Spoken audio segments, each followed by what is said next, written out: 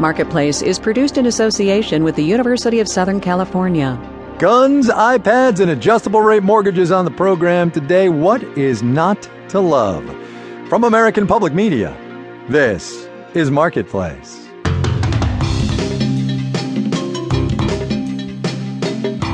In Washington, D.C. at WAMU, I'm Ryssdal. Good to have you here on this Wednesday, everybody. It is the 2nd of July. The Target Corporation offered up a new interpretation of the Second Amendment today, which goes a little something like this. A well-regulated militia being necessary to the security of a free state, the right of the people to keep and bear arms shall not be infringed, except in Target stores, please. The company is asking its customers not to bring their guns into its stores, a request aimed at shoppers in states where it is legal to carry a firearm out in the open. Some have made a point of carrying rifles into Targets and into other stores to assert their right to do so. Target's decision today was apparently prompted by an advocacy group led by moms who happen to be almost 40% of that company's customer base. So it's interest group versus bottom line. Marketplace's Noel King gets us going. Target's respectful request that its customers leave their guns at home follows similar moves by Starbucks, Sonic, Chili's, and others. Companies are increasingly taking stands on a whole host of hot potato issues, gay rights, contraception, and guns. Neeru Paharia, a professor at Georgetown's McDonough School of Business, says companies may not want to jump into the fray, but these things can actually be forced on you. You do have to take a stand, right? Like, you have to pick a side. Target picked a side after gun rights advocates brought their rifles into stores and after an anti-gun group collected almost 400,000 signatures from people who wanted guns banned from stores. The anti-gun movement was led by moms. Target says 80 to 90% of its customers are women and about 40% have kids.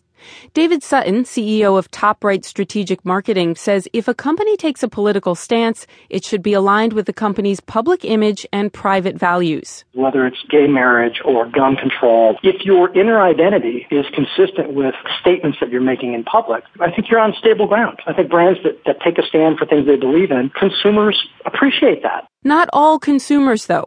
Target's interim CEO made the no guns request in a post on the company's blog. It has more than 2,000 comments, some of them very angry. And the laws haven't changed. Target's request is still just a request.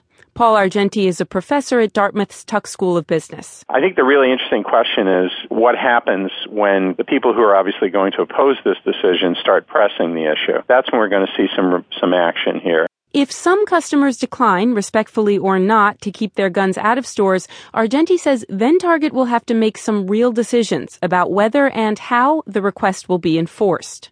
I'm Noel King for Marketplace. The Los Angeles Unified School District had plans to give every kid an iPad. That is a $1 billion proposition for the second largest school district in the country.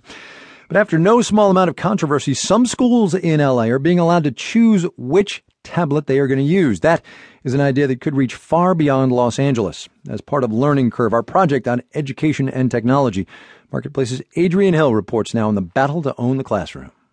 Looks like the one-size-fits-all approach may not be the best strategy after all. Some LA schools will get to choose between half a dozen tablets and laptops. It allows the students and the teachers to see what works best for them. Brandon Martinez teaches at USC's Rossier School of Education. And then they can give feedback, they can possibly swap devices, and then make a more informed decision when they look to purchase at a larger scale. LA's switch isn't good news for Apple, but it's not going to knock the company off its throne as king of the educational technology market. Apple is in a very, very strong position. They're the number one in the U.S. They have a dominance of the tablet market. Mike Fisher studies the education market for FutureSource. He says the competition is coming on fast. The big trend we've seen in the last year has been the rise of Chromebook. Chromebooks run Google-based apps. They can be relatively cheap. In 2012, Chromebooks accounted for only 1% of school devices shipped. By the end of last year, Chromebooks had a quarter of the market. Microsoft is also a big player. Fisher thinks Amazon might jump into the education game. And he guesses they'll all start hooking up with curriculum providers. You see some of the big publishers that are on the marketplace, people like Scholastic, Pearson, McGraw-Hill, Houghton Mifflin Harcourt, partnering with hardware vendors.